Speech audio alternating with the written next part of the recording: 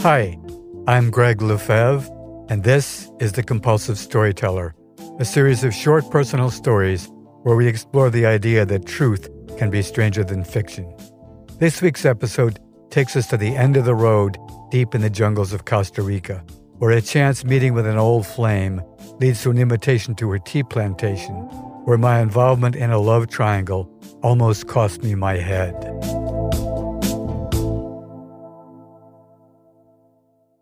Chucky and the Princess. Having just finished a public art commission that took 8 months without a break, I'm off for an adventure in Costa Rica. I want to avoid the majority of other American tourists, so I skip the Pacific coast and head out east from San Jose in my rental car toward the Caribbean. Much of the population there is black, and I'm told it has the look and feel of the Caribbean islands. My plan is to drive south once I hit the East Coast, all the way to the end of the road at the Panama border to a little beach town called Puerto Viejo. A real getaway, traveling to the far end of a dead-end road in the middle of nowhere.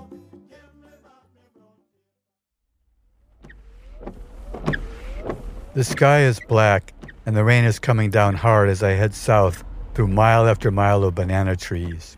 All the same height, planted equidistant from one another, and each with its own large, clear plastic blue bag protecting the big bunches of fruit inside. Hardly the wild jungle that I'd envisioned. As I arrive in Puerto Viejo and look out to the sea, the sky overhead is incredibly black, but just above the horizon, there's a golden band of light below the edge of the storm where the setting sun is visible. As I drive into the town, the scene is strikingly beautiful.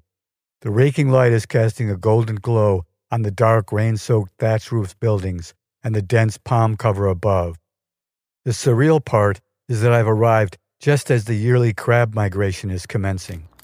The sandy yards and dirt roads are covered with tens of thousands of red crabs, all moving together, but life in the town doesn't seem to have stopped. They're everywhere, and as I drive, the wheels of my rental car crush countless crabs, and the crunching sound is loud and horrifying. To top it all off, there are dozens of black vultures roosting stoically on the rooftops and railings of the town after gorging themselves on crab meat. It's been a long drive, and after parking, I take a deep breath to savor the smell of the tropical jungle air. As I walk along dodging the crabs below and looking warily at the nearby vultures above, I enter the thatched open bar and take a table. After my first sip of cerveza, I look happily around, knowing that for sure I've come as far from Manhattan as I can possibly be. I finally arrived at my well-deserved vacation. Finishing my first beer, I take stock of the crowd in the bar, mostly black and Spanish locals and a few white people, one of whom is a very pretty blonde, sitting 2 tables away. Something about her profile seems familiar, and then to my surprise, I realize that I know her. So much for getting away to the ends of the earth. A decade before, when I had an art studio at the Shoe Factory, an abandoned industrial building in Boston, she lived on the top floor above me. She always dressed the hippie, beads, bangles, and jeans, with an unbuttoned blue work shirt showing off her ample breasts, and tied at the waist to expose her midriff as well. She was very touchy-feely and flirty, but sadly she had a big, burly boyfriend who followed her everywhere. I always kept my distance, even though I was keenly interested. I go over to her table and ask, "Sherry?" and am amazed that she actually remembers me. The beer has loosened my tongue, so early in our conversation, I confess that I've always had a crush on her. "Yeah, I liked you too, but you must remember Carlos. He was both jealous and violent. Thank God I'm out of that shit show." We click our beer bottles together in a toast to his absence. She surprises me at this point, saying, "Believe it or not, I have a tea plantation in the jungle just outside of town. If you'd like, why don't you come for a visit for a few days?" She then smiles and winks, saying, "All expenses paid." When I agree, she draws a map on a paper napkin, and I respond, "Wow, what a nice surprise." She stands up, gives me a big hug and a small kiss, and is gone. Most of my knowledge of tea plantations comes from travel movies about the British colonies of Southeast Asia. I envision a compound of nicely maintained colonial buildings, whitewashed tree trunks, open verandas with tropical gardens, servants, and plantation workers. Sounds like a perfect place to relax and spend a few days, and maybe even share the pleasures of an old flame. The next day, it's difficult to follow her paper napkin map because I'm driving through a maze of just barely passable dirt road in the dense jungle. She wrote the word swamp near the plantation, so when the road disappears into the shallow waters of a swamp, I guess that I've arrived. In my trunk, I spread open my suitcase, trying to decide what clothes to bring. Do I need some formal wear if I'm going to lounge about on a plantation? Somehow, I managed to flip a pair of my undies into the water below the car. As I lean down to pick them up, a machete comes out of nowhere, lifting them to me, dripping wet at the end of the blade. Completely startled, I jump backwards. The man wielding the machete is very amused at my response. He is short, dark-skinned, with black hair cut in a page boy-like haircut, and wears a torn t-shirt and tan, ragged cut-off cargo pants. He points to himself and says, "Chucky." Then he points to me and asks, "Greg?" Once my suitcase is repacked, he insists on carrying it, balanced on top of his head, with his machete in his other hand. He signals that I should take off my wet shoes and roll up my pants, which I do. Then we set off through the swamp at a very fast clip. After half a mile, we are again on a flat, dry jungle path. The land becomes uneven, and we climb up and down a series of small, steep hills. Then Chucky stops, points into the jungle before us, and says, "Princess!" Through the dense foliage, I can see a tall, multi-storied treehouse cobbled together with various local woods, surrounding the trunk of an even taller kapok tree. This is definitely not the tea plantation house that I'm looking forward to. As we approach, Sherry appears from within and yells, "Hello, Greg," and runs up to me with a big hug. As she hugs and hugs, I'm facing Chucky, who stiffens with anger and looks away, so I break free from her embrace. "Welcome to Jungle Hill Tea Plantation," she says proudly. I feel like saying, "Tea plantation? You gotta be kidding me. Where's the tea? Where's the main house? Where are the workers and the servants?" But of course I keep my mouth shut. "So you met Chucky? Did he behave himself?" "Oh yes, he carried my bags and led the way." Then she said, "Yes, Chucky has many talents, and he's very good at carrying and fetching. He completely adores me. And you know, actually, he's my slave in a way. He'll do anything I want." I take pause as I unpack the political incorrectness of what she's just said. Someone once wrote that people tell you everything you need to know about them in the first 10 minutes of knowing them. This was one of those instances. "Chucky seems like an unlikely name for him," I say. She responds, "Oh, he just loves cheese, that's all. And Chuck E. Cheese is an American chain, so I named him after that. He calls me Princess." I feel a little weird not including Chucky in the conversation, but I soon learn that he speaks only Nico, the native language of these parts. Later I do some research and learn that the local natives are actually called the Bribri, but among the residents of Puerto Viejo, they're called the Nicos. She shows me the tea plantation, which beside the tree fort is composed of a couple dozen different kinds of tea plants scattered around the undergrowth on the jungle hillsides. While pointing them out, she complains that Chucky needs to be more attentive to his weeding. She actually snaps her fingers to call him over and then complains in Nico, I'm guessing about the quality of his work. She says to me, "Everything you see here, Chucky has built. He's an incredibly hard worker." For me, there are now red flags waving everywhere. Firstly, this place is a plantation in name only. Secondly, she describes him as her slave. And then she snaps her fingers to call him over. I say to myself, "Greg, you should just have a drink and go back to town." Chucky sadly whimpers Princess's name and then skulks back into the jungle like a dog who's been scolded, while Sherry lightly leans into me and I can feel her breast brush against my upper arm. And that's all it takes for me to decide that I should stay after all. Before dinner, Chucky reappears, and Sherry makes him carry a cot from the third floor to the top floor bedroom of the treehouse where she sleeps. He places it at the opposite end of the floor from her bed. This is where I will sleep and where she wants him to know that I will be sleeping. Then she dismisses him. After eating, we retire to the upstairs, and I notice that each floor has a ladder and a very substantial trap door to the floor above with locks on both sides. That evening, we sit and share a bottle of wine and some weed in her top floor bedroom. We're sitting side by side on the couch. Our shoulders are touching, and we're both a little buzzed, so in spite of my feeling sorry for old Chucky and all the red flags that I've noted, I lean in for a kiss. She turns her head away, rejecting my advance, and at that moment, a small arrow, which turns out to be a blowgun dart, shoots into the room and gets caught in the mosquito netting surrounding the couch. Sherry is instantly on her feet, hurrying toward the open side of the room where the dart came from. She screams into the darkened tropical trees in Nico. Then with a powerful flashlight, she searches for Chucky among the treetops. Amazingly, as she does so, I can see dozens of pairs of blue eyes catching the light and glowing in the darkness. Spider monkeys, she tells me. God, I say to myself, I thought we were alone, and there's a cast of hundreds watching, including Chucky, or maybe I should say Tarzan. Then she makes a big show of both of us getting into our separate beds, just in case Chucky is watching. When I ask if he usually sleeps in her bed, she says, "No way, he sleeps on a mat on the floor next to my bed." After the lights go out, she invites me to crawl over and join her, which I do without hesitation.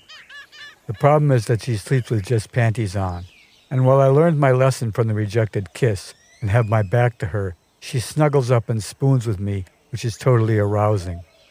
The next night when we're in the same position, she reaches down to see if I am hard, and when I roll face down and groan, she whispers, "When I visit you in New York, I promise it won't be like this. I just don't feel right about having sex with you in the house and in the bed that Chucky built." So at least she did have some kind of confused morality, I think to myself. But of course, the same can be said about me as well.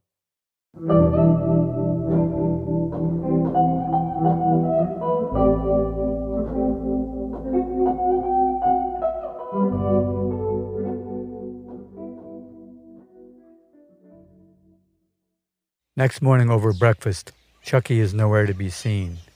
I ask, "So what did you yell when Chucky was in the trees?"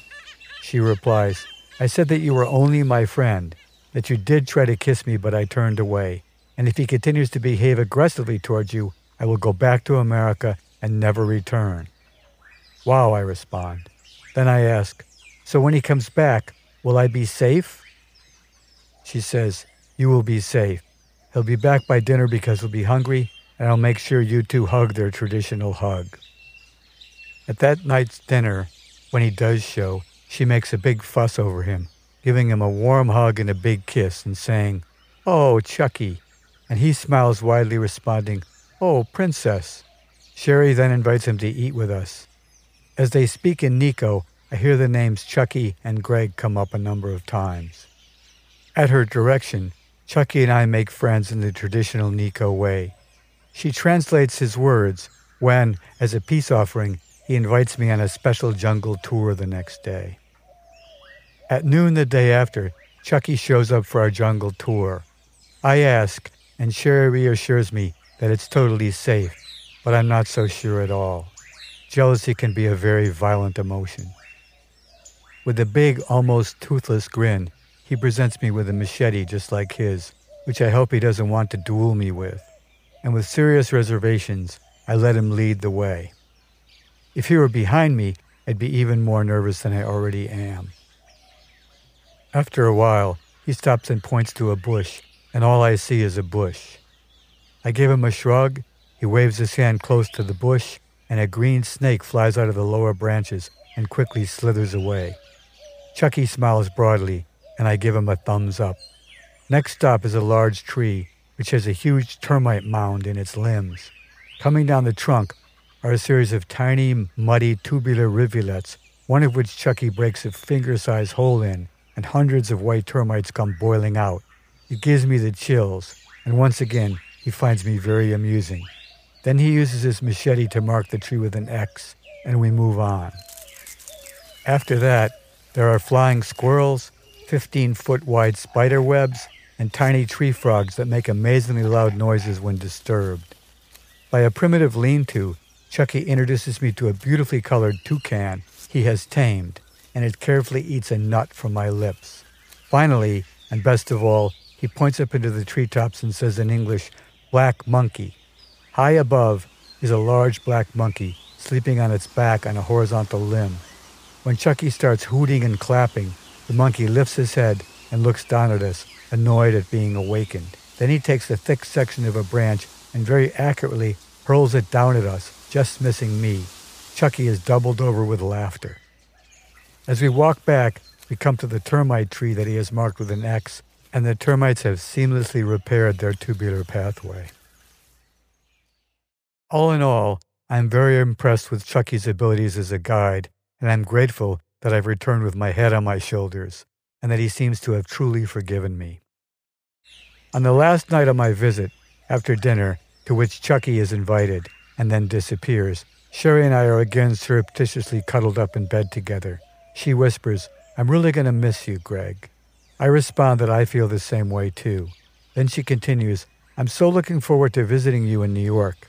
And again I agree, but can't help thinking about how mercilessly she uses Chucky and how she most probably will treat me the same way. Suddenly she starts to kiss me, long, deep kisses, but as soon as I get aroused, she pulls away. "You'll just have to wait for it until my visit." Then she rolls over and goes to sleep. In the morning, when I'm packed and ready to go, we shake hands goodbye, which Chucky heartily approves of, then puts my bag on top of his head, grabs his machete, and leads me through the swamp to my car, which has only been there for 4 days, but is covered with lots of debris, spider webs, leaves, bugs, and chameleons, all of which Chucky sweeps off with one hand. I hadn't given it any thought, but realized that I should give him a gift. So then, maybe out of guilt, I dig into my suitcase and pull out a nice Bulova watch that I've had for many years, but I haven't worn it at all in the jungle this week. I help him put it on his wrist and he beams, walking around in little circles in the water, laughing and pretending that he's telling time. I actually tear up a bit. We do one more Nico hug, then I jump in my car and drive away, watching in the rearview mirror as he stands there motionless, reflected in the still water of the swamp.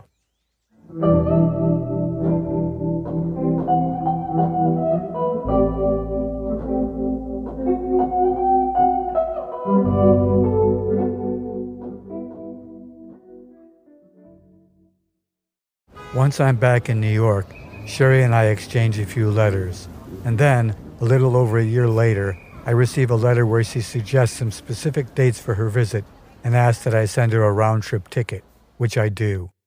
I have to admit that in spite of everything, I'm excited at the prospect of finally consummating our relationship, and I plan a bunch of fun events for us to do in the city. A month later, I pick her up on the appointed morning at JFK, and we head for my loft in Soho. As soon as we sit down at my table, she's very excited to show me some of the promotional materials that she's developed for the plantation. Organic Jungle Hill Teas is her brand name. She's had someone mock up tea bag envelopes, brochures, price lists, and even advertising budgets. I smile back encouragingly and wish her luck, and then suggest that we head out for our trip to the Met. But she wants some weed and some wine first. As soon as we get a little buzzed and relaxed, she says, "I have something I want to ask you, and it's really important to me." I nod. "Greg, I want you to invest in the plantation." I'm disappointed because I had a feeling that this was coming all along. When I ask what kind of money she's talking about, she tells me, $20,000, but I'll pay you back every cent. I say, "Let's go to the Met." And she says, "Oh, Greg, please, please say yes." And she gives me a big wet kiss, but I put off my decision. At the Met, She's cold and disinterested, and that night in bed, when I snuggle up to her, it's obvious that nothing's going to happen unless I agree to her request. It's just a quid pro quo, which I guess was my fear the first time I laid eyes on her again and her sorry little plantation. I feel deeply sad as I drift off to sleep, and Sherry is next to me with her back turned. My fond remembrance of Chucky comes to mind, standing motionless in the swamp as I saw him last. He's back in the tropics now, toiling away to finish the list of chores she's left behind, hoping to complete everything on the list to make his princess happy upon her return.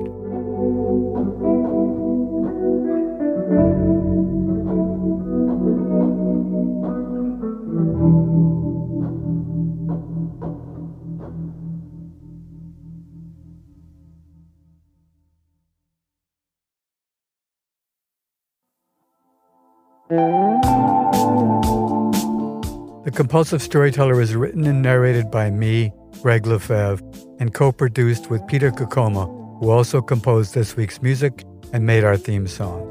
If you enjoyed this episode, we'd love your help sharing the show. Please subscribe to The Compulsive Storyteller for free on Spotify, Apple, or wherever you listen, and it would be great if you could leave a review.